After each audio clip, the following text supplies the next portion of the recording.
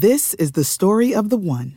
As head of maintenance at a concert hall, he knows the show must always go on. That's why he works behind the scenes, ensuring every light is working, the HVAC is humming, and his facility shines. With Grainger's supplies and solutions for every challenge he faces, plus 24/7 customer support, his venue never misses a beat.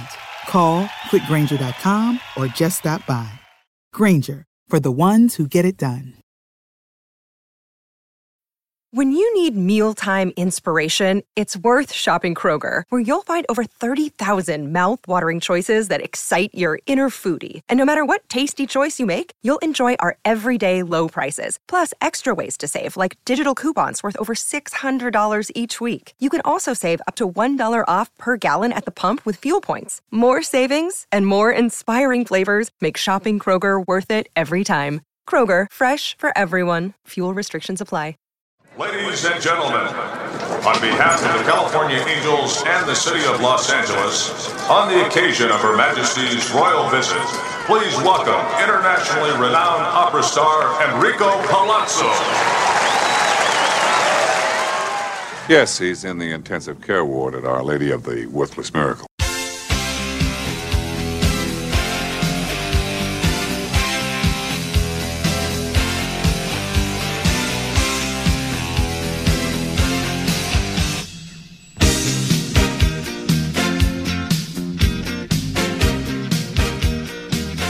Utah, give me two.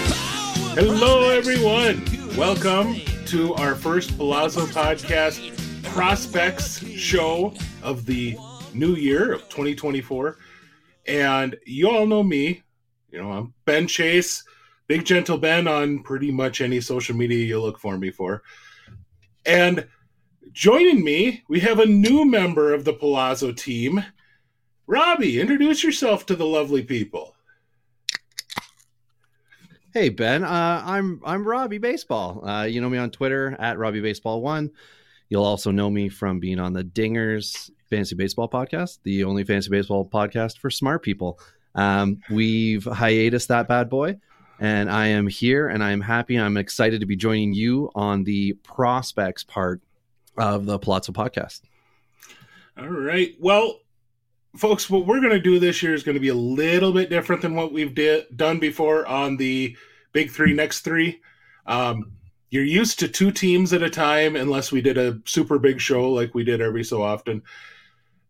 This year we're going to do three, mainly because that allows us to get her done before the first day of the year.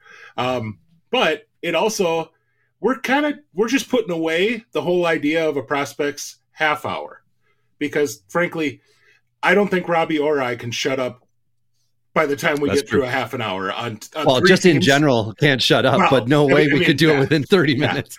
Absolutely. So we're going to fire off and go through three teams, each one of these episodes. And we're also going to have some, you know, if you're wondering, hey, where's my guest? I was looking forward to this guest or that guest for a particular system. Hold your horses. We're going to bring some guests. Also, you'll notice that this is not live. We are going to have live recordings along the way, but not all of them will be. Just because Robbie's got stuff that he's got to deal with in his life. I got stuff I got to deal with in my life. I just finally got some dogs to freaking quiet down, and I had to go blow snow today after I dropped off my kids at home. So we have lives. Believe it or not, we do actually have lives. And, you know... Most prospect gurus apparently don't if you go by their Twitter feeds and such things. So, and trust me, I don't consider myself a guru, but just saying. So let's get into, Robbie, the first system we'll tackle. I have a little bit of an affinity for. Let's just put it that way. This is my club. I've been my club since the mid 1980s when they sucked.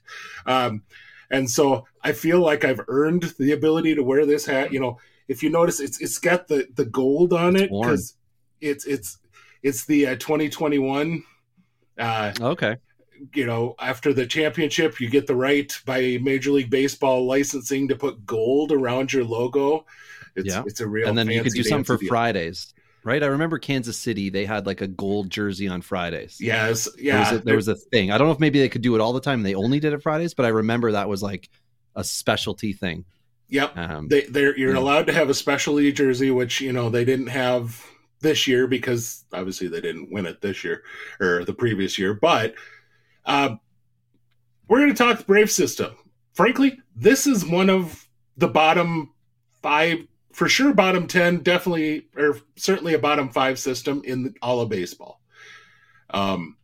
And I mean, Robbie, you got any argument with that one? I was just gonna say, I'm going to start. We're 4 minutes in. I'm going to write down first disagreement at 4 minutes. No, what I will say about the Brave system is that it is full of guys that we need more pro time to really truly develop. And when we get into next 3, like the 3 guys I've got are absolutely, 800 at bats away from being legitimized. But in the meantime, we can all circle the wagons for them. But at the same time, they've got guys that should graduate from their double and triple A systems. Again, it's arm heavy with Atlanta at the top, but they could really solidify because Alex Anthopoulos, who I had the privilege of enjoying his work with the Blue Jays for several years. Now you have the privilege with the Braves.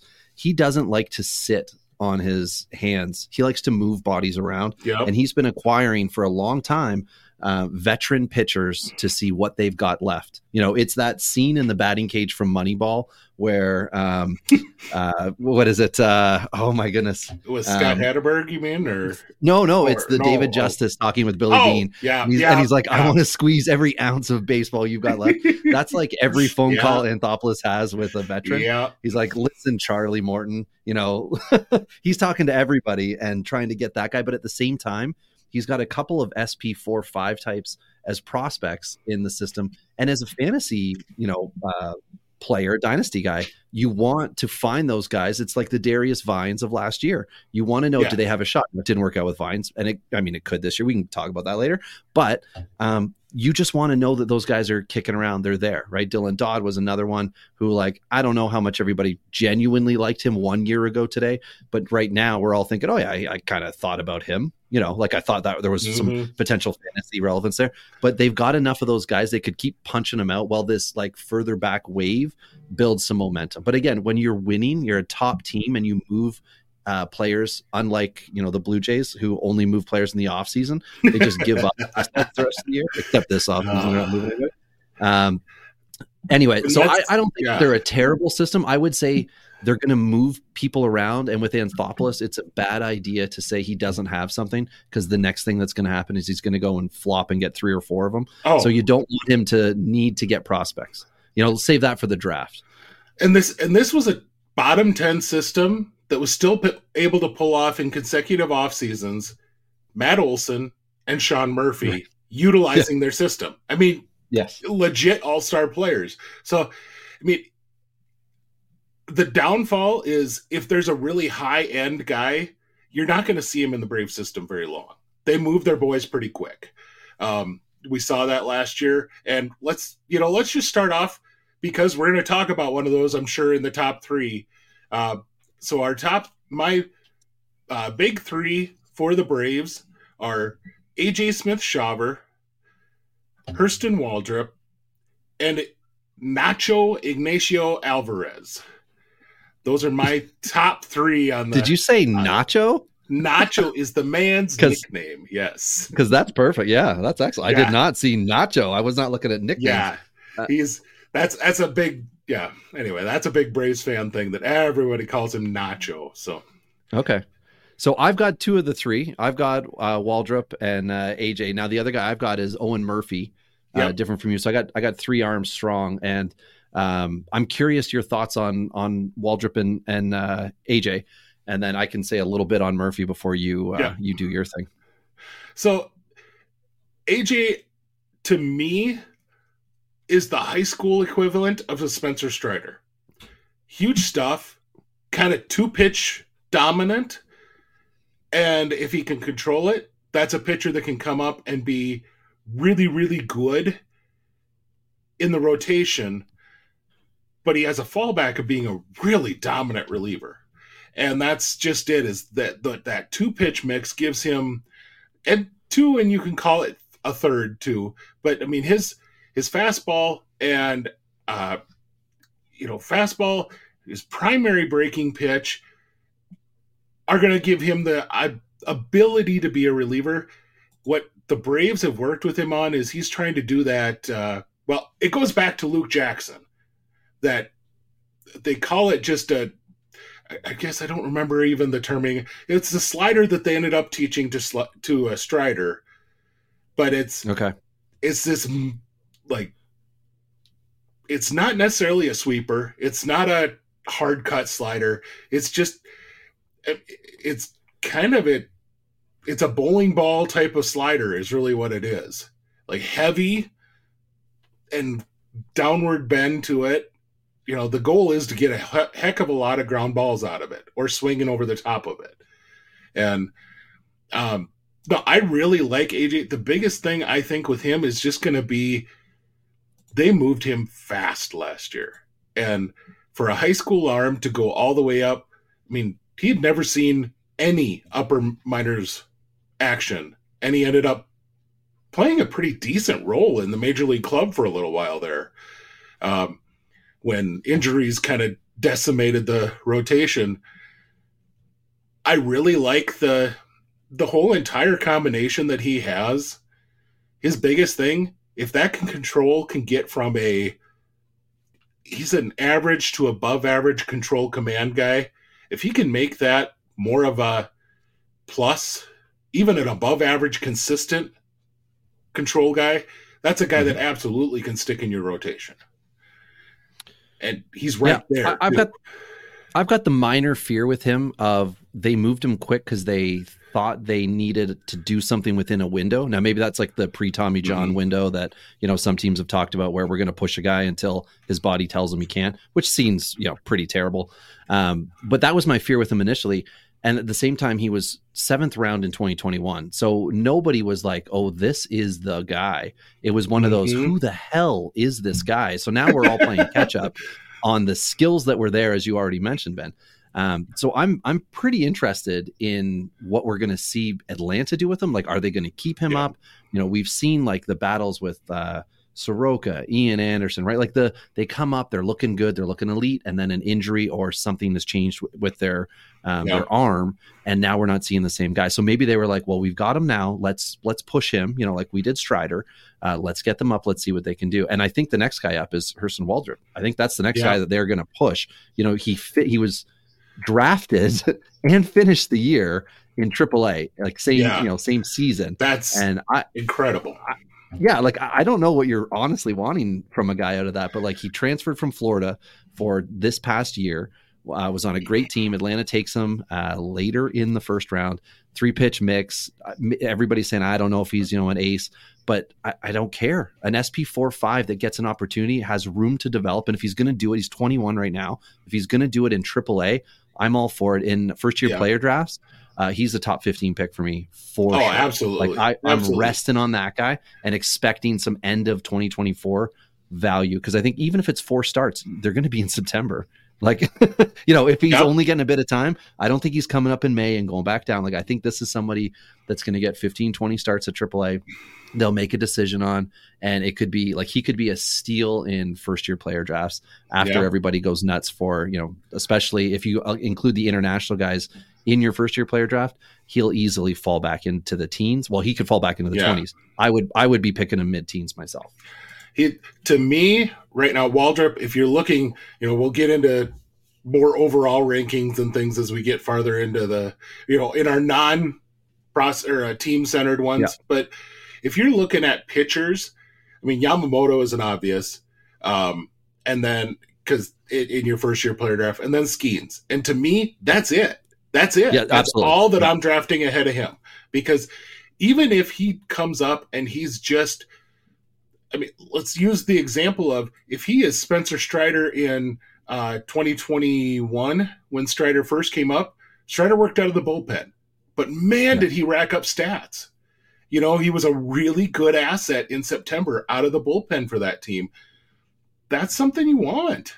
You know, that's like once upon a time, David Price did that. I believe Sale also started out of the pen. Like there are guys who have done it who are special. There are other guys who have just done it, but there are guys who have done it and been special.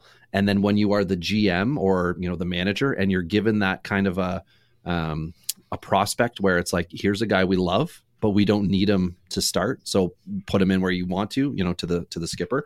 I think you can get good things out of him. So it's a really good one too, right? Like you're like, here are two guys that should pitch on your rotation this year if you want them. Like, and those are your two prospects in a crappy system.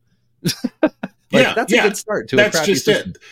But to me, and here's my comparison. We're going to talk about him later, but Waldrop to me feels a lot like Cade Horton felt coming into last year. Oh, okay. Coming out of the draft, he had not had a lot of pitching experience, so there's a lot of questions as to what he could be, what he would be. Yeah, he showed good in the short time he had on the mound, but lo and behold, the concerns about his control were really tampered down once he got in a pro development system that worked with him on that. And all of a sudden, the guys, I mean, you could make a good argument that Cade Horton is the top pitching prospect in baseball right now. So yeah, we'll get to him more. We'll get to him. So talk a little bit about Nacho, because I didn't put him on my list. Yep. And then I know you can add on to my Murphy. So Alvarez is one of those guys. The Braves have done really well in junior colleges. I just wrote up a thing for IBWAA on Andrelton Simmons and his retirement, and nobody thought Andrelton Simmons was worth the pick that the Braves spent on him back in the year that they did. They've done very well with junior college type players, and Alvarez was one of those. He's a guy who he gets the zone. And that's what, to me, there's a very, very high floor there in a system that has very few hitting high floors. He's got a very high floor simply because of his eye. Now, there's a body that he can develop into. He's got some natural raw strength that he's really not put into gameplay yet. I think it might be a 15-20 home run bat. I don't know that there's 30 ever there, but big arm defensively that I think he could. I don't think he's a shortstop long term, but put him at third, that might work really well, or plug him into a corner outfield. And I just think he's such a high floor guy because of his eye that he's going to contribute. And that's frankly, there's a lack of bats that you can look at and go, that guy's going to eventually contribute in some way at the major league level within this system. Perfect. Because I know that they didn't like Vaughn Grissom enough to trade him for old man Sale. And I was hoping that Seattle could have pulled that off with Kelnick, but I know that had a lot more salary implication stuff to it. But disappointment for disappointment. You want to hear the Braves have some middle of the field bats worthy that could be coming along. And like you said, like if he can be kicked to a corner outfield spot, I like to use the joke that Juan Soto would be really useful if he wasn't your left fielder in Dynasty, and if you're in an auction league, wasn't costing you a quarter of your team's salary. Like he's a great player, but at what cost? You want those guys in the middle. Yeah. And we're never going to talk about catchers, or at least I'm not going to. But when we do accidentally. You would love to have one that's useful, very much like you want your left fielder to not cost you a ton and be useful. So my other of the top three, Owen Murphy, the 19-year-old Braves first-round pick in 2022. This is what I wrote on him. I'd like him to be a two-way player because he was good enough to do it. And my quotes are, where were the Angels on this one? Let Ohtani go and then put up the Owen Murphy banners. Anyway, in Atlanta, he's just been pitching and he's been doing it well. He's a 6'1" righty, which is not exciting. High school guy, again, not exciting. And then the stats go low and lower and lower as you're like a high schooler and you're under 6'3", and all these things that mean you're going to suck. And he's thwarted them all away. He's got the right mix of K with a low enough whip. He's on the stat sheet looking okay, but the ERA makes him look ugly. So people in Dynasty are not like, this is an ace. But we know Atlanta's going to give him a shot because they're going to move guys up. And think of this. I mean, Ben, you know this, but for the listener, Sean Newcomb had more chances than Jose Reyes did. And that's just with the Braves. Reyes had to go to all MLB teams to get opportunities, but Sean Newcomb was able to do it in Atlanta, and a lot of the same guys are still there. So I think it's going to happen where Murphy is going to be given opportunities, and if it doesn't kick the first time, we're going to see him come back, right? Ian Anderson is another guy who they're trying hard to make it work with. Soroka, same deal, right? Owen, and they're all much older, but Owen Murphy as a young guy who, finished last year, I think, in A-ball.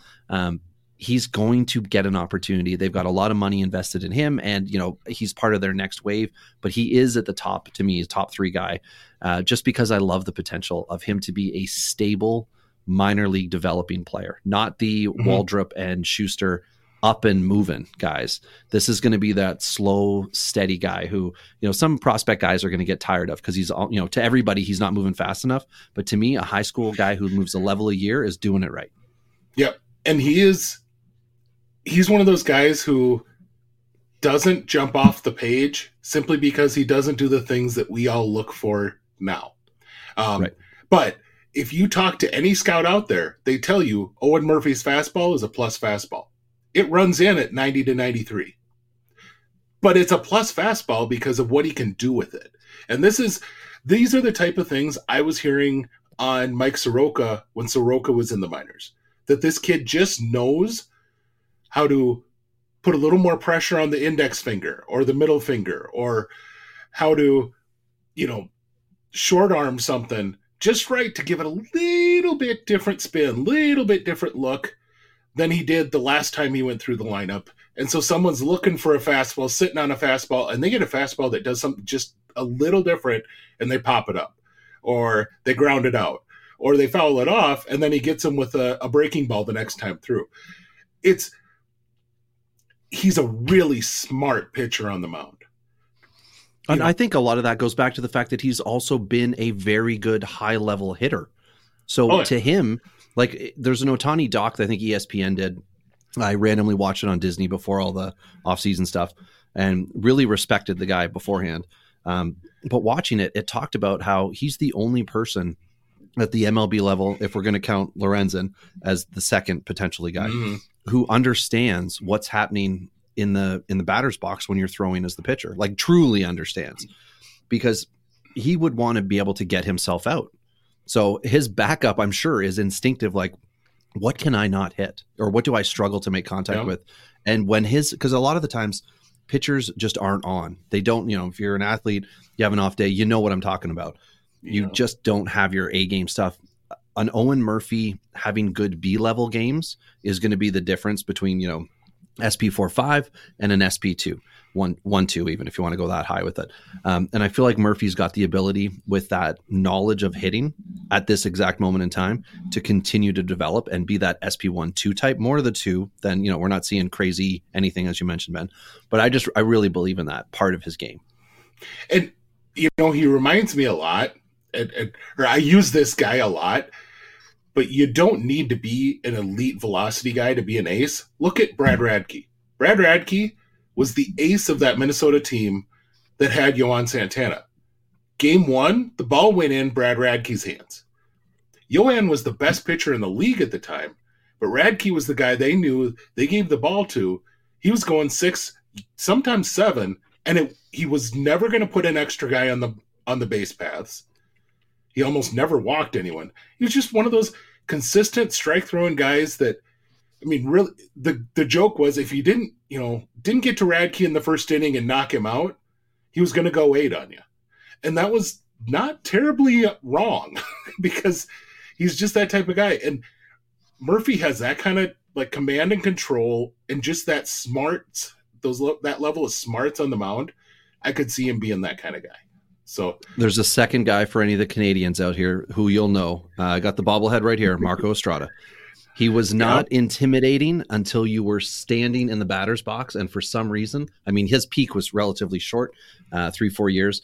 But again, we're stretching out a youngster and projecting here. And for fantasy purposes, he's taken, and I don't think you're going to be able to acquire him without it being a relatively big deal anyway.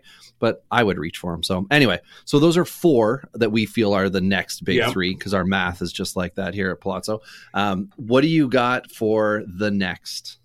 So my next, I had Owen Murphy in there. And then I have 2 other guys I kind of put in there. I have 3 pitchers total. And I think they're 3 very different type of pitchers. In that, I could see Spencer Schwellenbach, as he gets healthy this year, being very, very similar to a guy like Strider or things like that, where they push the 2-pitch thing and really push him forward. He's a hell of an athlete. Talk about the hitter and pitcher stuff. This is a guy who was a legit hitter in the Big Ten Conference. And, an actual prospect as a shortstop coming out of college. I don't like what I've seen, and I hear good things on his changeup, but to me, his breaking balls can blend a little bit. So you're really talking about a guy with a plus fastball and 2 breaking balls that can kind of look the same. That, to me, screams reliever. And with his injury, he's coming off Tommy John. He's had some other injury stuff this year. So that's one guy to me. I could see him being pushed fast as a reliever, or if they want to let him develop as a starter, he might sit down in the minors a little bit this year, longer than what people think. He might be sitting in Double-A all year long, even if he has a lot of success. And people are going to go, what the heck?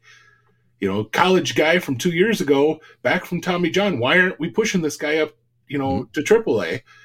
And there's if they're wanting him to start, that's going to be why. The other guy I put in there, we're probably not going to see much in 24, and that's J.R. Ritchie. Had Tommy John this last year. God, I loved what I saw of him before he went down. He's a guy on the mound who has that, 93 mile an hour fastball, but he can touch 98, but he likes to sit down lower with it. And it's not that high rise fastball that everybody loves right now. But he can locate the crap out of it. And then he has a couple really, really good breaking balls. He can spin his slider in 2 different ways, which is how he gets his two breaking balls. But man, the control is just pretty. And, another high school guy that the Braves got last year, in that same draft as Owen Murphy. And just, it's a bummer that you didn't get to see him this year really push forward before the Tommy John came on. But I think if you're looking at dynasty stuff, he's going to slip a lot because of that. The lack of a stat line just hurts. Yeah. You haven't done anything wrong, but you haven't done anything. And therefore, there's a whole new draft class that's going to come in and make your valuable guy less valuable. Max Meyer, when we get to Miami, my God, the dynasty outlook on him is insane 1.5 years later from what it was. But anyway, so Richie, same thing, could be suffering. Not that he was up, MLB ready, but at a lower level. And again, don't ever sleep on these guys, because as long as the player's not getting rushed by the team, there's like a good transparent plan between those two, the development staff and the player. Mm-hmm. And as a dynasty guy, you just got to know it's working, right? Like if they sit out for 2 years, sure, worry a little bit. Something else might be going on. And if you hear thoracic, you run. But otherwise, you run. So my other 3 Atlanta guys, I'll rhyme all 3 off, and I'll just look for your eye reaction to see how well I've done. Mario Baez, 16.4-year-old J2 guy last year out of the DSL, 311 average, plenty extra base hits. He's coming to the States this year for sure. I wouldn't wait to get him. I'd go for it now. 5'9", 175 pounds. So he's a tube, but it's thin at the moment. So we'll see if it gets thick or if it stays. This is going to be a big jump year for him, right? If he falls flat on his face, we're all going to forget about him. But I don't think he's going to, because when I see good OBP from the Dominican League, I believe in that. I've scouted a lot, not personally went there and scouted and knocked on the doors and spoken to the families, but from a distance, I've scouted these guys, and I like to try to find swings on them and see how they play defense. And of course, everyone's a shortstop. But to see, is this more realistically a second baseman? Probably. But that's okay, because he's patient. And if he can be patient when he comes over stateside this year, and if he can go from complex league into maybe low A by end of season, depends on what the plan is. He's so damn young that I'm excited by him. Douglas Glaude, I'm saying that right? Yep. Is it Glaude? Yeah. What a terrible last name. Just change the name.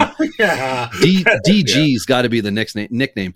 He's a J2 2022 guy, 19 years old now. He played in both rookie and Florida last year. Again, I'm just going to go back to this a lot.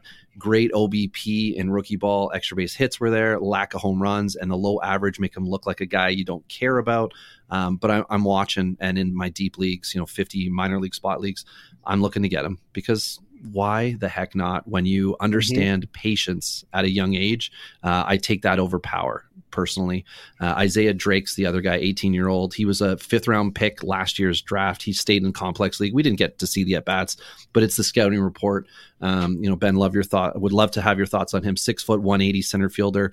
Sounds about right. You'd love 6'3", but let's just assume that's going to mean he doesn't smash into the wall because he's got good balance and the skill set looks like it's there. And in all seriousness, if you look at the Braves system and what they've developed well recently, you see very few 6'3s. You see look at Ozzie Albies. And in fact, you brought up Baez. Baez and Albies, to me, have a lot of similarities.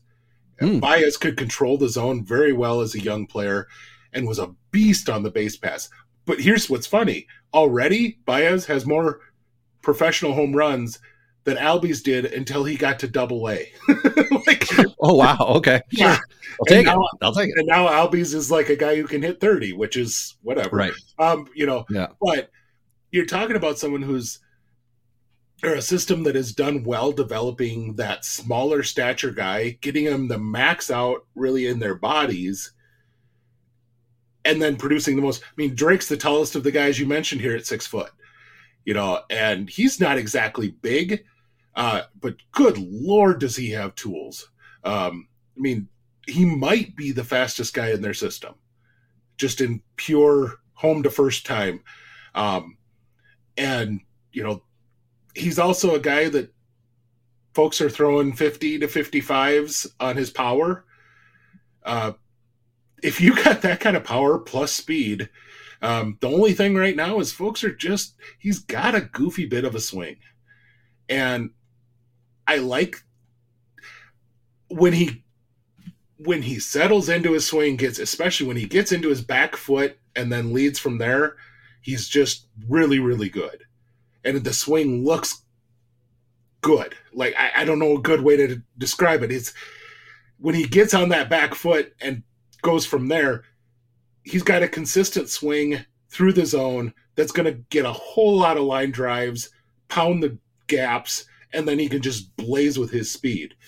The issue is he ends up drifting a lot to his center of gravity. And when he does that, he gets a bit long in the swing, and frankly, he makes a lot of weak contact to the opposite side because he tends to be behind in his body, and so he gets it opposite field, but it's on the ground. And right now he's beating out a lot of those because frankly, when you're a double plus runner in complex league, you hit the ball to shortstop, you got a good chance of getting on base because frankly, they're going to screw up their something. I was just going to say, there's a lot of guys who are working either at a new position or their teams told them to sit back or do something that's out of their natural element at that level. Yep. So BABIP is pretty important. You want to look at BABIP at the really low levels. And then, of course, you look at stolen bases if you think the BABIP looks insane. And if they're also stealing bases, then sure, circle the guy. But also put a couple asterisks. You need to see next level, right? You need to see better. That doesn't have to be better pitching. It needs to be better defense on the field. Can they still get those ground ball hits? Are they not able to do that anymore? And are they still stealing bases, or are the catchers a little better, or whoever in that league, right? Sometimes you can run into a couple elite catchers who really hold a couple guys back, or a real crappy coach who doesn't want to see them running because they want to see them work on something else at the very low level. So it's skill set heavy with those guys. So anyway, that was 32 and a half minutes in, and we've just finished 7-ish, 8-ish Braves. Let's just assume we'll take emotion out of it. Do you hate the Diamondbacks by chance, or do you love them? No, here's what I'll say. Coming into last year, this was a system that you probably could have ranked as a top 10 system without a whole lot of argument. They graduated a lot of guys, including the National League Rookie of the Year. So let's be honest. They utilized their guys well. You and I talked before we started recording about Brandon Pfaadt. There's another guy that they graduated that maybe didn't look so great during the regular season, but holy crap, they don't get to the World Series without him. And they utilized. They used up a lot of rookie time on guys like Drew Jameson, Tommy Henry, these pitchers that maybe didn't come out and light the world on fire in 2023, but they were productive. They ate innings for a team that was desperate for someone to eat innings because of all the injuries that they had in the rotation. And the Mad Bomb cut, which was he was supposed to be, 5.5 innings, every time or whatever, 5.1 innings every outing. And it was so off, and it was, I'm assuming, such a clubhouse cancer that they were willing to walk away and eat that money. And I also think, Ben, that's why we saw more rookies instead of veterans signing or a trade for a $5-6 million guy who wasn't pitching well, because they just didn't want to put the money in because they were paying Mad Bomb. And kudos to the Diamondbacks for not only overcoming that and like being a successful team, but doing it in the NL West. Like the Dodgers are trying to crush you. You got to go play in Coors. Not that that's that's difficult. But then you also have San Diego trying to put a chart. Like it wasn't easy. It wasn't easy to do it. And guys like Geraldo Perdomo and Alec. Why did I just lose his last name? Thomas. There we go. I was like, common last name. Alec Thomas and Geraldo Perdomo. Both of them last year, I think, were graduated from rookie status, but you're also talking about guys who not yet have a full year. And so this system drastically changed. But here's the deal. We look at it right now, what it's going to look like next offseason is going to be drastically different because they have 4 of, I believe, the top 40 picks this coming July. They're going to restock this system in a dang hurry come July. It is ridiculous how many draft picks they have early. It might be 4 of the top 50, but it's something like that. Now, do you think, because I watched what the Mariners did this year, where they also had that, like you just said, the 4th pick, the Rookie of the Year pick, and they were kind of interesting. Now, DePoto, I think he's one of the most brilliant GMs. DePoto's my guy. He makes moves that I always follow the path of, like what's going on. Moving good and bad contracts all over the place because he's working within the confines of the budget that he's been given. But he got a lot of high school guys, I think, the last 2 years in the draft class. And the one thing they have struggled to do with consistency is provide themselves with homegrown infielders.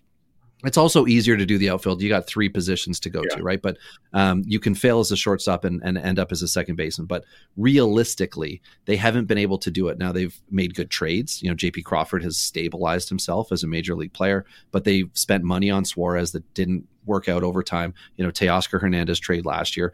They've been moving guys. J.P. France was a great deal. Like that trade of peak Austin Nola to San Diego came back and helped them out quite a bit. But at the same time, DePoto hasn't been bringing guys up. Cal Raleigh might be the only homegrown infielder. And they're not looking for him. They're looking for him to get 500 at bats this year, but I'm pretty sure they only want him to, catch 55% of the time. And that's why they gave money to Garver, right? Was to have the 2 guys. So there's a lot. And anyway, I'm off topic with that, but it's intelligent moves when you have the draft picks available. And I'm interested to see what Arizona's going to do. Now I'm back on topic. That's what they did so well in 2019. That 2019 draft where they had like 8 of the top 80 is how they built the system. That was including Carroll. That was including, there's a ton of guys, Blake Walston is one of those guys that came out of that draft. They used, I think there were 2 draft picks that they've used to acquire people. I was going to say they traded one of the starters that they traded went to Pittsburgh, or maybe it was 2 that went to Pittsburgh. And those were the guys that I had drafted in most of my fantasy league. And now I can't even remember the name. And Malone, as you can tell, they're probably not on my rosters. Yeah, Brendan Malone. Brendan Malone was that was one. Yeah, and Malone, I was like, that's the guy. And you know what? That wasn't the guy. But if you don't take those chances when they bundle it up, KC did it once with a bunch of college pitchers. And I mean, it hasn't really worked out for them, but I was excited at the time at the fact that they did like a themed draft. So it'd be great to see Arizona do some kind of a themed draft too. But anyway, top 3. So I don't know, and you might disagree with me.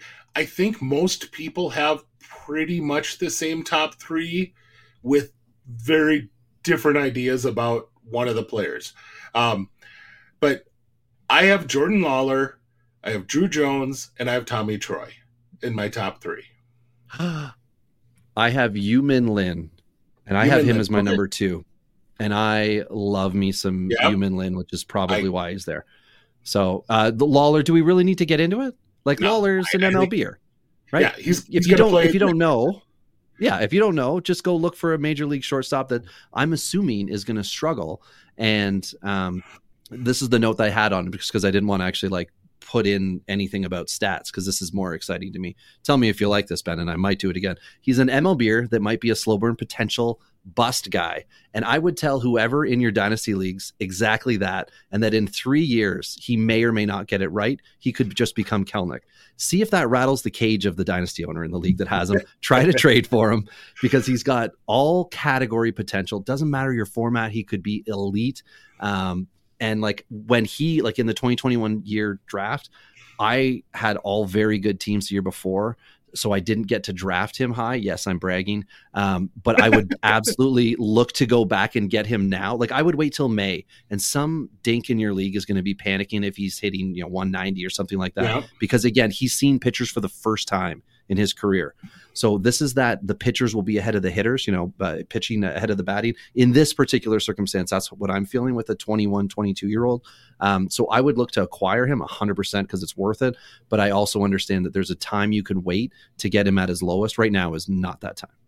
Not that time. But he's the best guy. So I'm curious your thoughts on Jones, though. I'd love to know what you think because I don't get why people were disappointed, but they were.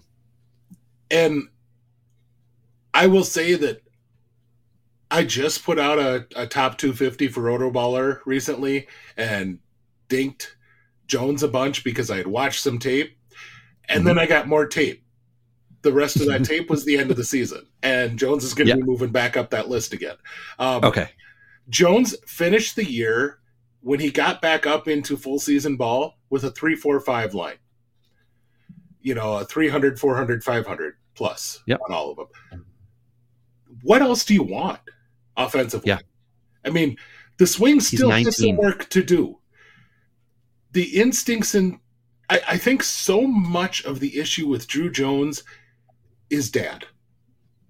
And people saw his dad come up to the major leagues at 19 years old, read balls, hit into the outfield like nobody has in our lifetimes in the outfield, And so they went, hey, he's the son of Andrew, so he's going to just be an instinctual center fielder, of course. And he's going to hit bombs because, Andrew once hit 50, so he's got that kind of potential, I'm sure.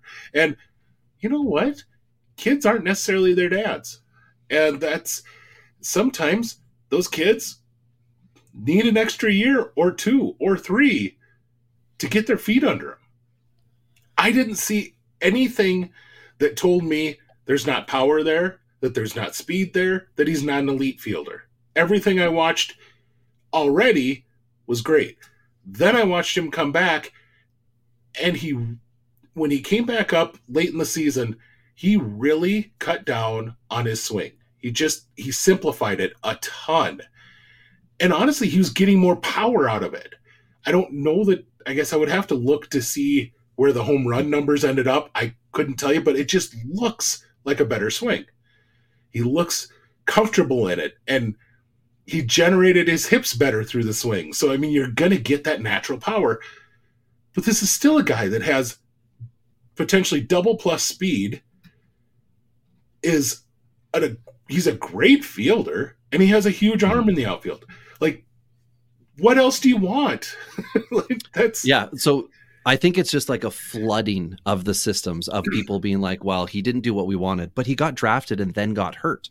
And your body has to not only naturally recover, but you're an athlete and you're young and you've never faced the competition you're now facing. And people were disappointed. But his end of year, like you nailed it though, Ben. You said 3-4-5 line, end of year line, 252, 366, 718 OPS.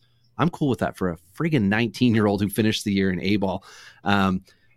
He played less than half a season total and was probably probably trying to find the right Bitcoin financier to put all those bonus baby dollars. And not to mention he's living, like you just mentioned so well, in the shadow of a legend in his father. So there are ways, like, there are Blue Jay players that their fathers are your also club, legends. Your club knows that.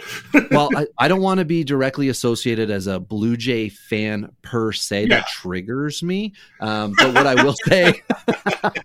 I will say is that I switched to become a Mariners fan because of the just mentioned Jerry DiPoto. I really liked how he did it, and I decided Ross Atkins just isn't my guy.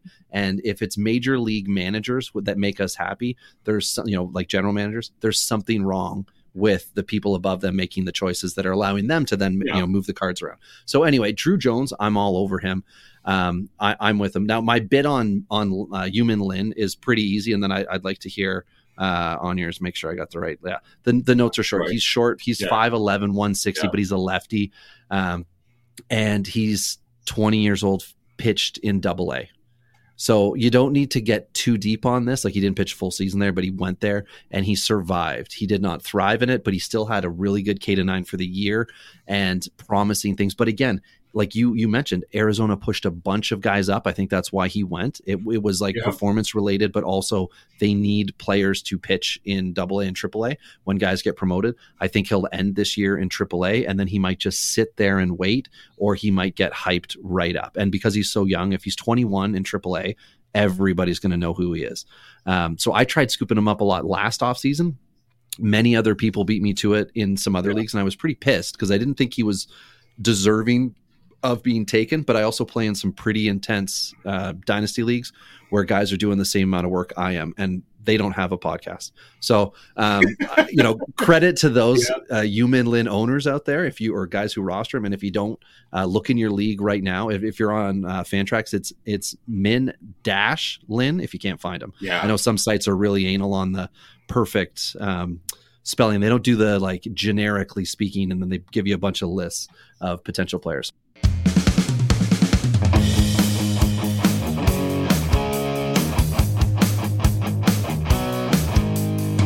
We got commercials coming up for you next year on the Palazzo Podcast. But after the break, Ben will tell you why you never go to Cedar Point without Gold Bond medicated powder. When you need mealtime inspiration, it's worth shopping Kroger, where you'll find over 30,000 mouth-watering choices that excite your inner foodie. And no matter what tasty choice you make, you'll enjoy our everyday low prices, plus extra ways to save, like digital coupons worth over $600 each week. You can also save up to $1 off per gallon at the pump with fuel points. More savings and more inspiring flavors make shopping Kroger worth it every time. Kroger, fresh for everyone. Fuel restrictions apply. Save big on brunch for mom, all in the Kroger app. Get half gallons of delicious Kroger milk for $1.29 each. Then get flavorful Tyson natural boneless chicken breasts for $2.49 a pound, all with your card and a digital coupon. Shop these deals at your local Kroger, less than 5 miles away. Or tap the screen now to download the Kroger app to save big today. Kroger, fresh for everyone. Prices and product availability subject to change. Restrictions apply. See site for details. Who was your third guy of the top three, or the big three, sorry? Tommy Troy. And to me, Tommy Troy looks like if you would take everything Jordan Lawler does and knock it down a quarter, as a musician here, you take something down a quarter note, or a half step. That's pretty much what you do with Tommy Troy. I don't know if Tommy Troy is a shortstop. I don't know if Jordan Lawler is. I think Jordan Lawler's got a better chance to be a shortstop than Tommy Troy does.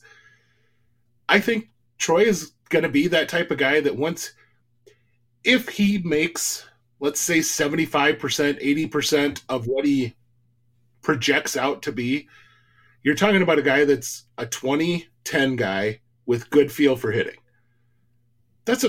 And if he sticks at third instead of short, that plays in fantasy all day long. It may not be Jose Ramirez. It may not be your starting third baseman, but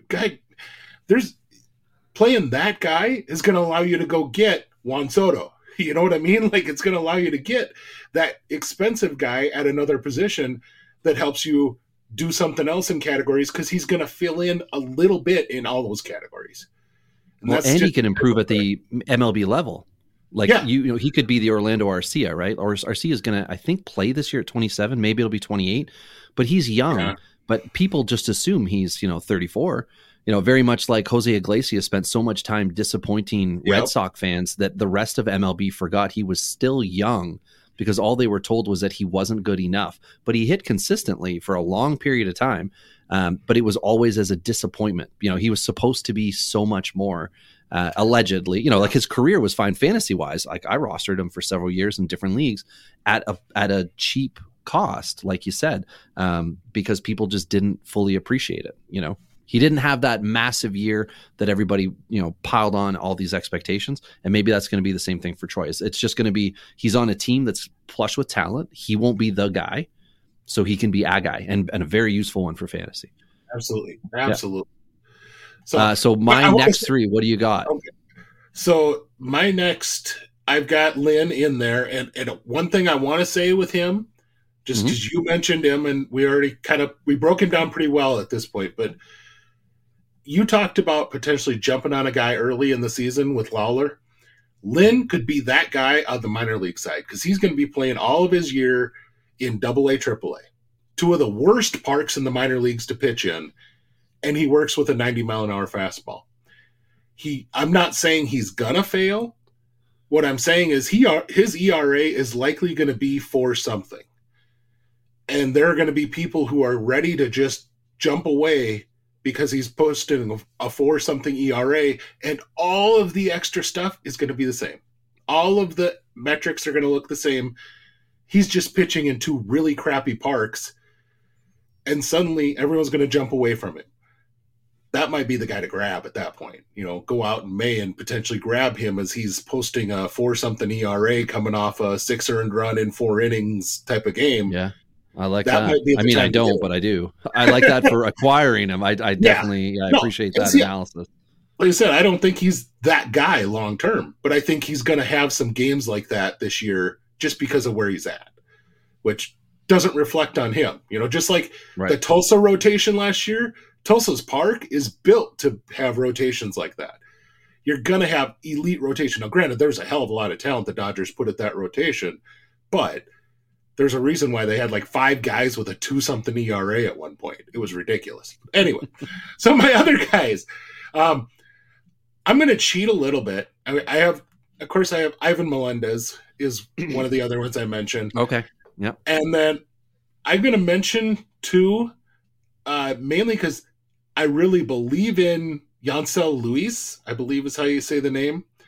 Okay. But the other one I want to make sure we mention is Christian Robinson. Yeah, okay.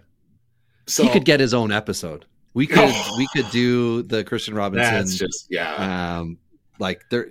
he's lived a life already. And some of it, a lot of it, not so great. No. But folks need to take a look at his final season numbers last year.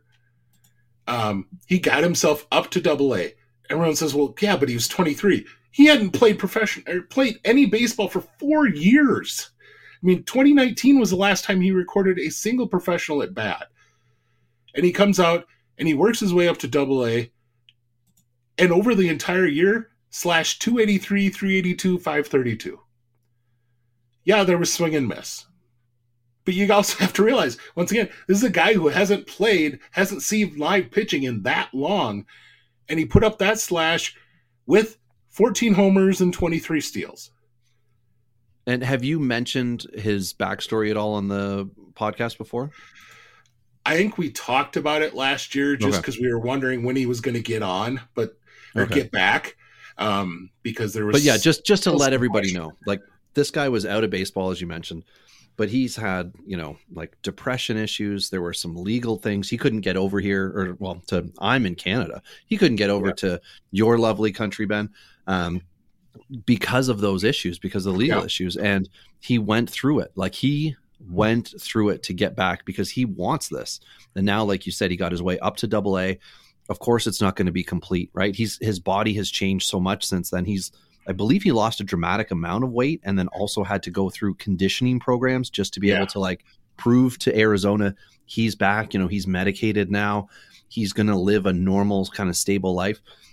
So props to Robinson for doing all that he has for himself, and I really hope to see him in a jersey. Like I don't think you just give someone something because they tried hard. I think they actually have to be talented and successful. Yep. Well, he is talented. I hope he gets to be successful in that. And for dynasty guys out there, like if you've had him, you couldn't get rid of him for 2-3 years. So if you still have rostered him through that, you're probably not willing to give him up. And if you're thinking of trying to pick him up for nothing, I don't think whoever has him is going to do that. But a reasonable offer for a guy who could have a spot in the outfield, it's not a bad move to make. To go about looking to acquire him, but obviously you're not giving up something you truly believe in. Like he's not necessarily a dart throw, but he's not someone who you're going to circle as like, this is part of my 2025 team. He could be coming back to what he once potentially was going to be. Yeah, and that's cool. So the guy, we mentioned Melendez, but the other guy I want to chat just a little bit about is Yancel Luis. And like I said, I'm not 100% sure I'm pronouncing that right, but he's a switch hitter. Came over stateside this year, and he's one of those guys where everything is at least average. And, just has those skills all across the board. You watch him on defense, he's got a lot of instinctual stuff that helps him play up too, to where he's got an average arm. But God, he blows guys away when he gets the ball because he takes the right steps. He's got himself in perfect position to make that throw every time. The arm might mean he ends up at second base, but he spent the whole year at 18, put up some really nice numbers. If you look overall, I was just going to pull up the overall stat line here. 269, 335, 441. Not holy crap type of numbers, but all across the board, 7 home runs in 62 games, 16 steals. It's just, he's a guy who has all the stuff you'd like. Who he reminds me of a lot is someone that they got rid of this last year in Ryan Bliss. In that he could stick it short, but he's probably best at second and just does a lot of things very, very well.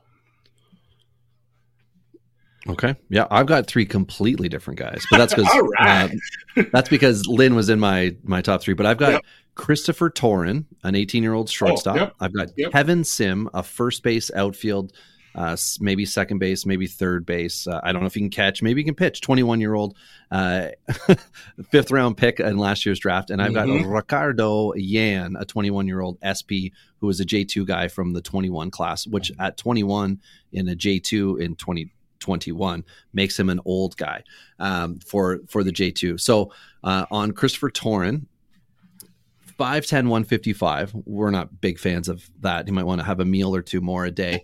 Killed it in rookie ball with a 320, 434, 864 line, and went to A, where he had just turned 18, by the way, if that happened, and did not finish strong, which is good. So let's just go ahead and throw the rest of the season out there. Probably got to eat 3 meals a day for the first time as a pro. Things changed is what I'm getting at. So I'm going to look at him like I did Aaron Judge. He'll get a promotion and he'll struggle. I'm not saying he's going to be Aaron Judge. I'm saying look at him like that. Judge came up to a new level, struggled by end of season, stayed at the level for the next year, caught it and learned it, and then succeeded. Let's just bank on Torin doing that next year, going back to A-ball, look at the first 30, 40 games. Did he catch on? And I think he's gonna. And I think you might want to pick him up like a Dogecoin, because I'd like to go back to Bitcoin references just because nobody cares about that anymore, because you can pick that up cheap. Okay, on to Sim. Kevin Sim, his story's cool, which I didn't actually know this part of it. So Kevin Sim's name is actually Zhang Hun. Thank you. But I work with a guy whose name is Steven. But then I learned that his given name is very similar to Young Hoon. It is Hunja. Very fun. So anyway, son of a Korean legend hitter, Sim will be a slow, hype prospect. I've written this. That's why I'm speaking like a moron. But likely to debut in 2025 if he starts back in A and gets a midseason promotion to AA. Because as you mentioned, there's going to be movement in this system. So there will be opportunities. He can play everywhere, but at 6'2", 210, middle infield is going to be out. That's a big body to be moving around, but The scouting report is promising. And again, this is a 5th round pick who could be 2025 MLB ready. And then Ricardo Yan, he's a much shorter report on that. Massive K-9 with a good whip, like we talked about with Arizona. You're just going to ignore ERA. You're looking at a few raw skills here, and then the stat line you're going to focus on is just going to be Ks and whip. Because if he's screwing around with guys on base, if he's issuing a million walks, he's not going to be good long term. But this guy seems to be locking it in. So those are my next big 3, and I think we could see them getting hyped a little bit earlier. Maybe not hyped, but getting focused on a little bit earlier because of the movement and all the graduation that they're going to have. So let's move on to they're not the most hated team in baseball, but a lot of people don't like them, and that's the Cubs, because some people love them. But I wanted to start off the Cubs with this. Remember Matt Mervis? Oh, that was so fun. Okay, now let's talk about Cubs prospects. I was a huge driver on that train last year, and what I will say is everything you heard about him was really good on a personality level, as in like he was one of those hard worker or gonna max out his skills. And he's now, a grinder, baby, a baseball grinder. What you're hearing is the Cubs sent him down and said, you need to work on this in order to maximize your ability at the major league level. Because if you look at him, if he would learn to ignore the ball that comes in chest level and up, heck, maybe even just under chest level and up, the guy would be, and just focus on crushing what else there is. Yeah. He would be great. And there are a lot of players that do that. And they hit 250. But they hit 250, they get on base at a 400 clip, and they mash the crap out of balls. He just needed to make that adjustment. Yeah, pitchers are going to get you at the top of the zone, but they got a small margin of error to work with. Ignore the top of the zone. They have to be perfect to get that. Focus here, and you're going to kill it, and he won't make that change. And I also feel like the Cubs kind of set the table for Mervis to take first base last year, right? Like they brought in old what's his nuts old man. I can picture his ugly bearded face from formerly of the Eric Hosmer. They brought in Eric. I like how evil I was on him. I don't know what he did to me. But they brought in Hosmer on a 1-year deal. The potential of Bellinger moving to first base for all that crap that happened, right? But they basically were like, this is your position to earn. You're not being given it. But initially in the offseason, it was like, Mervis is going to be the first baseman opening day. Yay. Yeah. Remember when Pete Alonso did it? Yeah, they're two very different players. But Mervis came up and struggled. And I think it was probably because he heard for 4 or 5 months solid, he was going to be the first baseman for the Cubbies. And every time he lifted weights or did whatever he did, he's like, I'm the first baseman. And then he hit that roadblock of, no, we've got professional hitters here. And then it was, earn it back. So it'll be interesting to see, but I just wanted to bring him up because he's a perfect example of prospect hype that didn't have the previous pedigree where we were like waiting for it to happen. He wasn't JP Crawford who came up and struggled. It was like Matt Mervis off-season, hero, and then in-season disappointment. Yeah. So, and there are guys within the Cubs who have already been up and down prospect ladders across the board. I've got one of them in my top 3. So, but I want to hear yours. This is a system that I've heard 2 different podcasts that I like to listen to on prospect stuff already mentioned the Cubs as their number 2 farm system, which that says a lot. I mean, this is not just a talented system up top, but it's really deep with guys that could, if nothing else, be a solid major leaguer. Just for reference, Pipeline hasn't updated their rankings, and I'm sure this is going to change some, probably for the worse for him. Matt Mervis is listed as their number 13 prospect right now. Yeah. Because it's funny graduated. How quickly that's everybody turning their back on him, right? That's like the podcast that only talk about the top 150 players in baseball and the top 8 prospects. And then when one of the guys, Zach Veens, we talked about him before, once one of those guys shows I'm not, a superstar at this exact moment, and then they're like, I don't even know who that is anymore. It's like some girl you got the number to, and then you're like, you know what? I don't think she was that pretty. And then you never talk to her again. That's where Matt Mervis is right now. Oh, yeah. He has been shunned, but he's been shunned by Dynasty Baseball because he didn't kill it last year. And I'm not saying that like he should have. He was given the opportunity and everybody got pumped up because we want first baseman. Like we are starving for first baseman. It's waved into that for us, right? Like you mentioned Melendez with Arizona. Man, we want him to hit. We want him to take off. There's oh my goodness, who's the other guy that I was? It doesn't matter. I'll save him for when we talk about the team. But there are teams you want to succeed. I don't have any infielders. I've got pitchers and 2 outfielders with the Cubs. That's all I've got for them. So. Well, then I'm gonna give you a fun one to start with because one of my top 3 is actually an infielder. I have Pete Crow Armstrong, which I think pretty universal number 1, and Kate Horton, probably your pretty universal number 2. Absolutely. Here. I have Matt Shaw as their number 3. Oh, okay. I really, really like Matt Shaw. And now this could be my Big Ten bias coming out to some degree, which I'm perfectly fine with admitting. But Shaw's just, I don't know where he ends up on the field, but the kid's going to hit. He's one of those guys, he hits. He hits and he's got,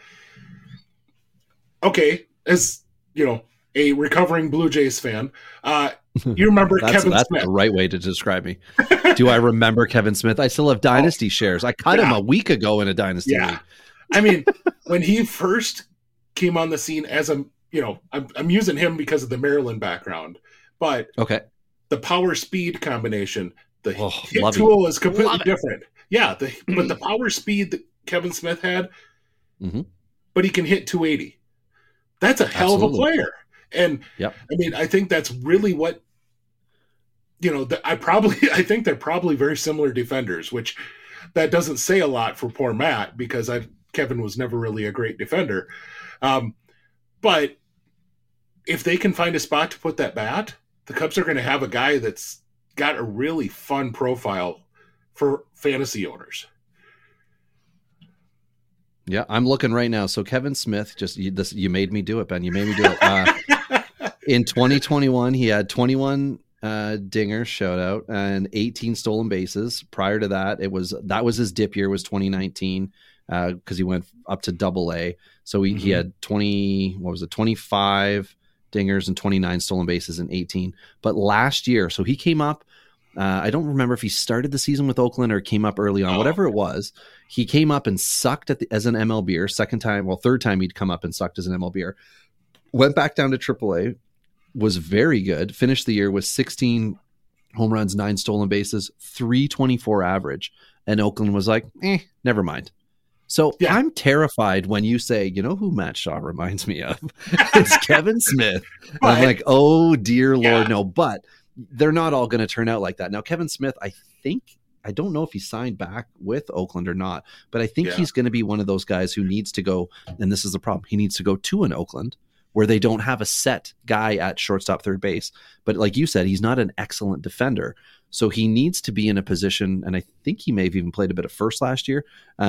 He needs to be in a spot where they're just going to let him play. And I feel like sometimes these types of guys who, as you said, you don't know where Shaw's going to go, if they don't have a position or at least the knowledge that they're going to get 15 at bats this week, they can struggle because that means they're going to practice hard because they think that's where they're going to get most of their action.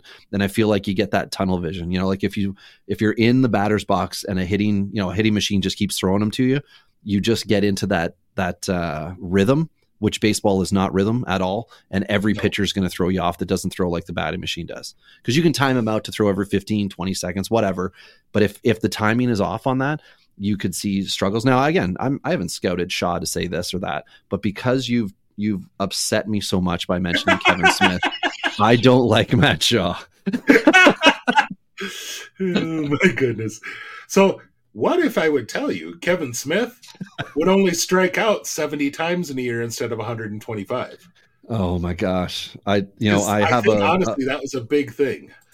Absolutely. Well, he was the not really 3 true outcome type guy, right? Like where it's like, if he gets on the base path, he's going to, if this thing happens, these other 3 things are going to happen, right? If he strikes out less, if he learns to take, more, I mean, his OBP I think was okay, but, last year, just hitting so well in AAA was very upsetting because Oakland didn't really want to win, but they also weren't willing to give him whatever 30 games at third base to do it. And they had somebody else in Oakland too who they kind of did the same thing. I can't remember his name at the moment, where I thought they were going to give him time. Actually, there were two guys in Durham or was it Durham? No, Nashville, who I thought they were going to give time to.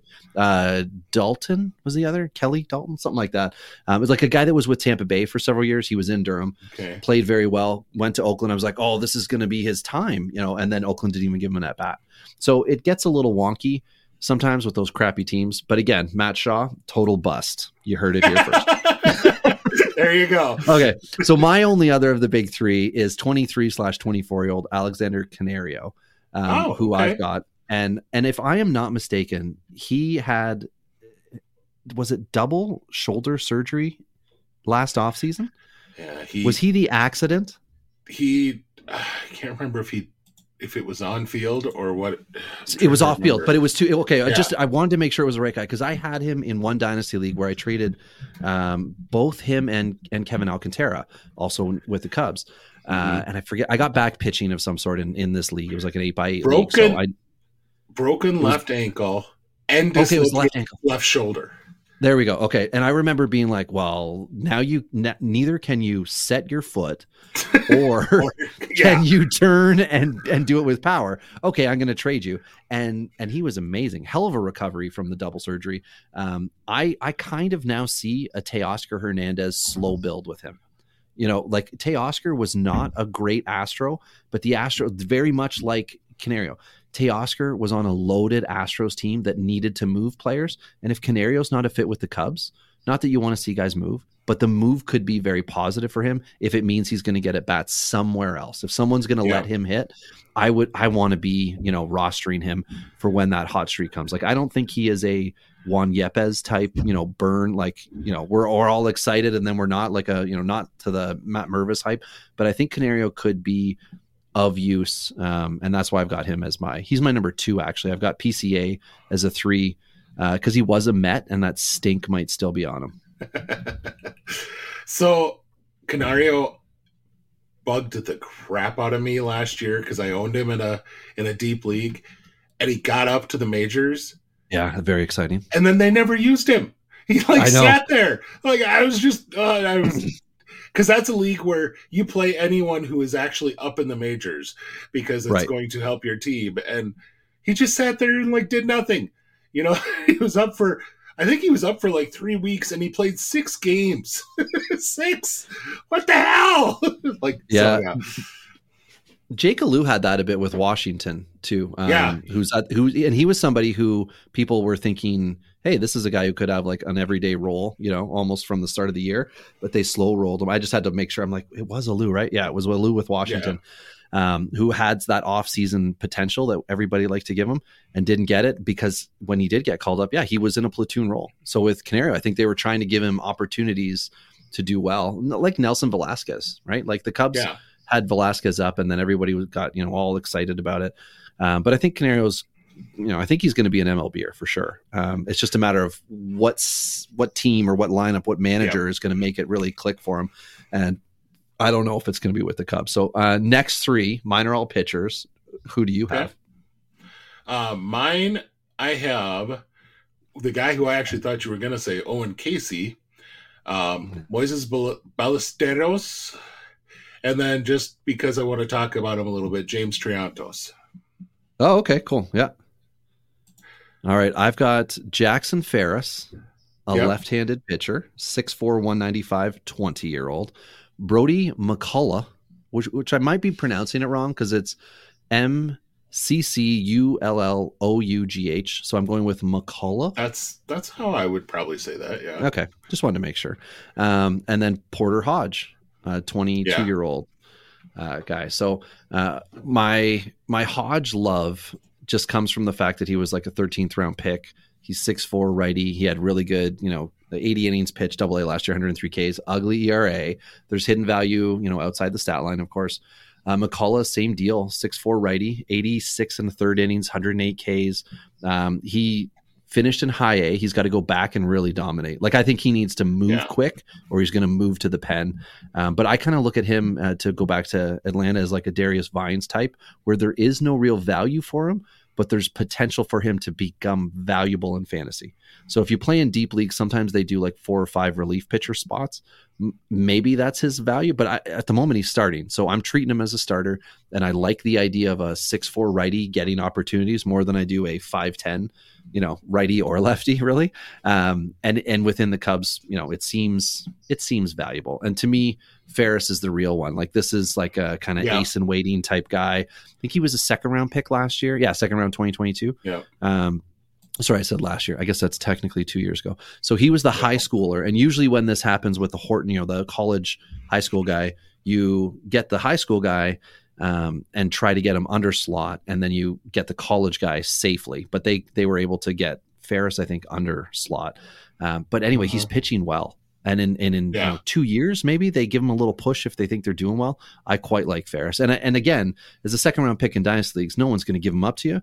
But if you come with a fair offer, somebody who's kind of like a list type guy, Ferris could be. This is very much like a Kobe Mayo situation where you knew from the draft he could be good. He started out doing okay, but he didn't all of a sudden get tagged as like a superstar. Ferris could be very valuable in fantasy. Kind of guy. Yep. Yeah. So on Hodge, I was just pulling it up because I thought I was right in thinking this. They moved him to the bullpen last year, and I really didn't like it because at the time he was, last year the Southern League had that goofy tacked ball, and some pitchers like Ben Brown, one of his teammates, just went nuts with it. Did really, really well. Porter was not one of those guys. Porter could not control the freaking ball. It was like he didn't know what to do with that new ball. And instead, right about the time that they switched back to a regular ball, they pulled him out of the rotation. And I'm like, God, I wanted to see what he could do now that they're back to a regular ball. Because, you taught hype guys last year in the Cubs system. Porter Hodge was sneaking into a lot of top 10s at the back of a top 10 last year coming into the spring. And I'm in a league with some guys from BA and from BP and different things. And Hodge was like a 4th round pick in our redraft. So guys that weren't owned yet. There was a lot of people who thought he, and as soon as he came off the board, you could just see everyone go, "Oh, I thought he was already owned. Oh man." Wow. So yeah, I was surprised at how much folks loved him last year. I still think it's an unfortunate name for a guy who, one of his biggest knocks as a draft pick was he's a little chubby.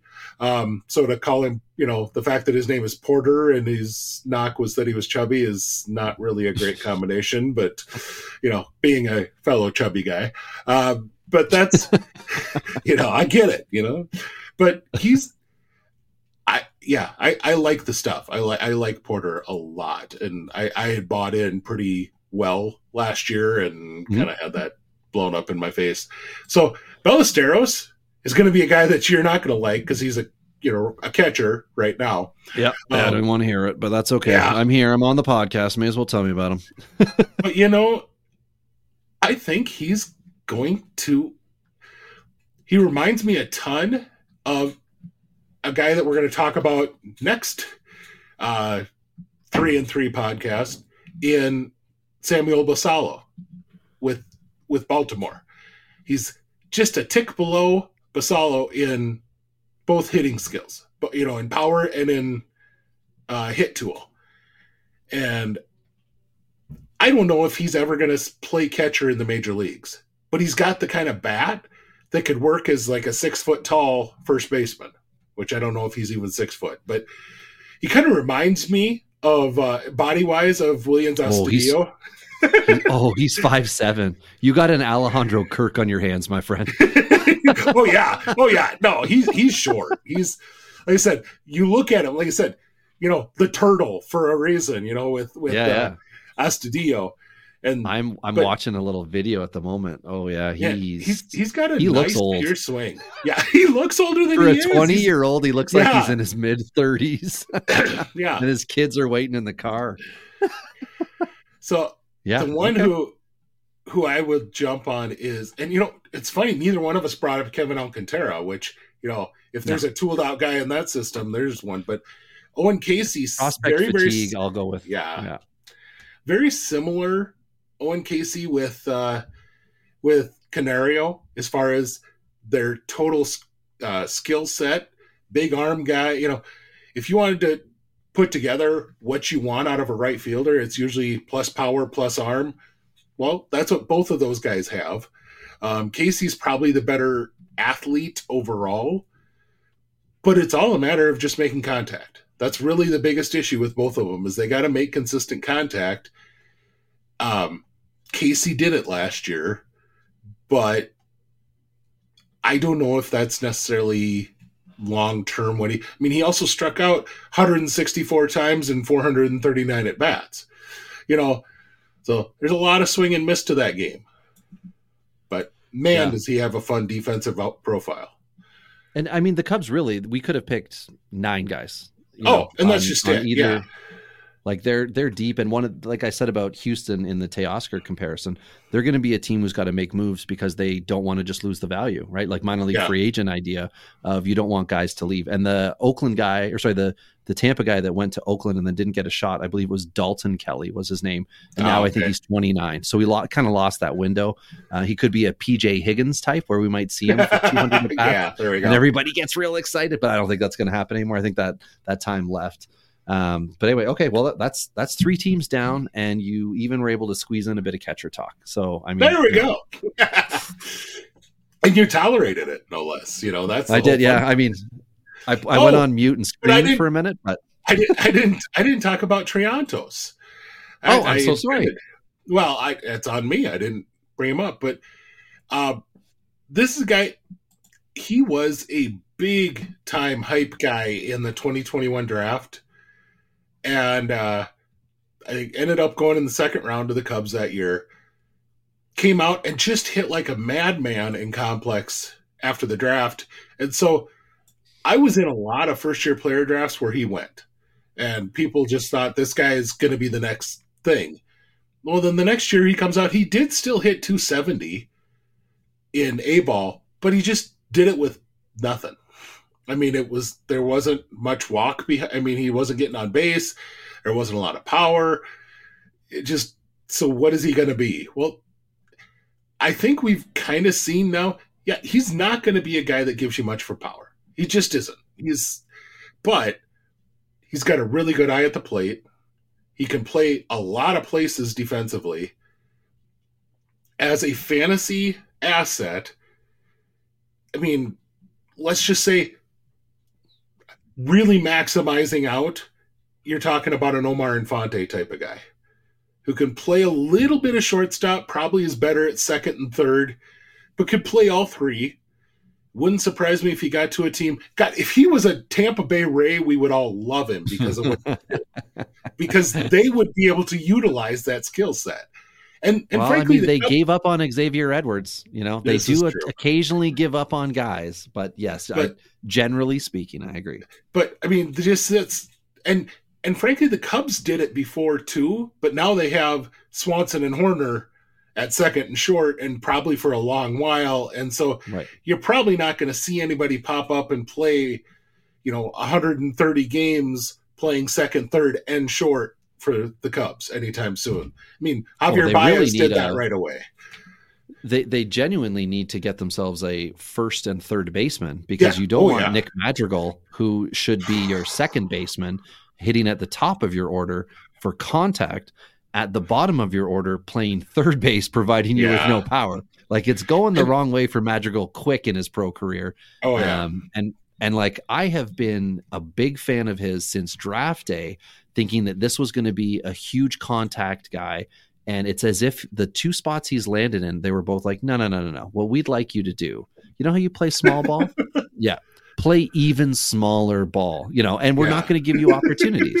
Of course, he got hurt, which affected him. And then he was in the trade to move over with the Cubs, which looked like a perfect spot until the Swanson signing. And then it was like, well, now trade Madrigal, but they didn't. And I'm assuming that's because there was nothing out there for him. So a third base, Patrick Wisdom's not your first, third option. He's getting worse by the year, as much as you want. Like, I think they threw him out to left field also last year. The Cubs moved Wisdom around because he was the only real power bat through the season. I mean, you had Bellinger, yes, but like, your guy who you're expecting to hit 25 dingers from, he was the guy. And I mean, it tells you how bad their system is right now at those positions that they sent Chris Morrell down to winter ball and said, figure out how to play first base. It's like, can you sort this out, please?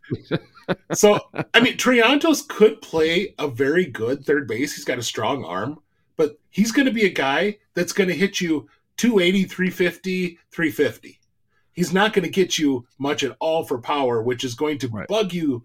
I mean, frankly, his ideal stat line is going to be what we get out of Cabron Hayes at third base. And he's nowhere near that defensively. I mean, he's not going to be that elite defensively. That's why Cabron Hayes still can play third base, is because he's so stinking good at third base defensively that they'll take whatever they get from him offensively.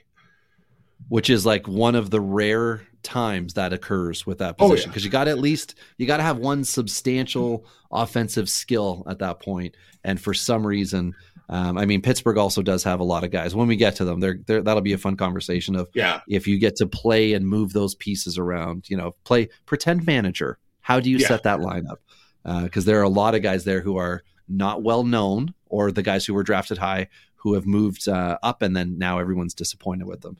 So, but well, the Cubs are fun. Atlanta, all too well, and Arizona, I think, is going to be an interesting system for a couple years here. So, that was a good first three to start with. Yeah, and I think, the way I looked at what we've got set up the rest of the way, we're going to have at least one really freaking good system every single time out. One pretty crappy system every time out, and one kind of in the middle of the road. It kind of lines up perfectly, and I just did this alphabetically, folks, so it lined up really well.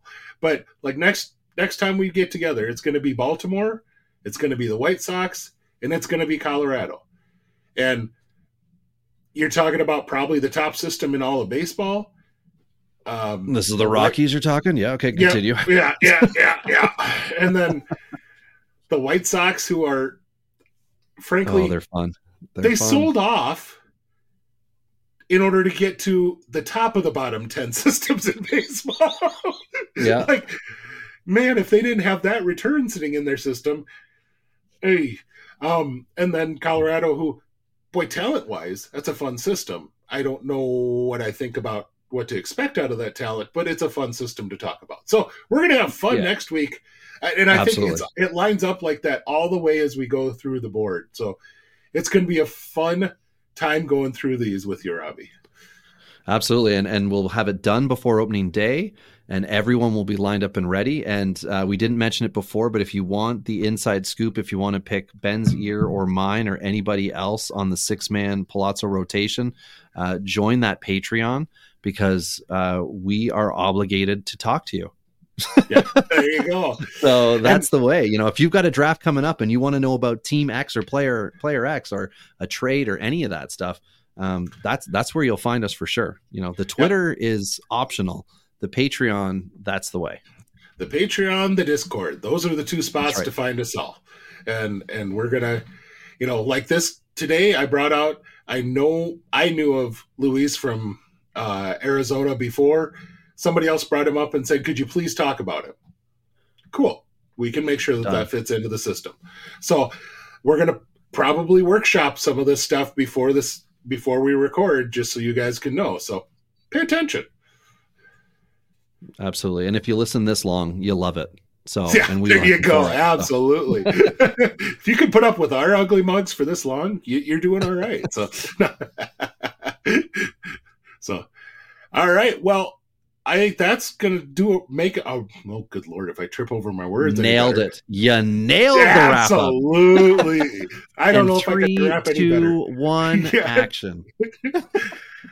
That will give us a great look at 3 systems to start things. Come back and join us for more this offseason, because Robbie and I are just getting started. So we're going to get better at feeding off of each other. And during the live ones, you guys are going to have, I know you guys will have great prospects that probably the two of us have heard of, maybe. So that's a good way to put it. Yeah. That's the fun part of doing these live, but it's also good to just be able to record some of these whenever it works in our lives too. So we'll look forward to doing more of these throughout the off season. And for now, we'll sign off and we'll talk with you guys again next week. The power of prospects is a curious thing. Make a person trade everything for a king. Wander Franco is your one true love. For a prospect, you'll trade all the above. Don't need money, don't take fame. Don't need no credit card to ride on this train. It's strong and it's sudden, it's cruel sometimes, but it might just save your life. That's the power of prospects. That's the power of prospects.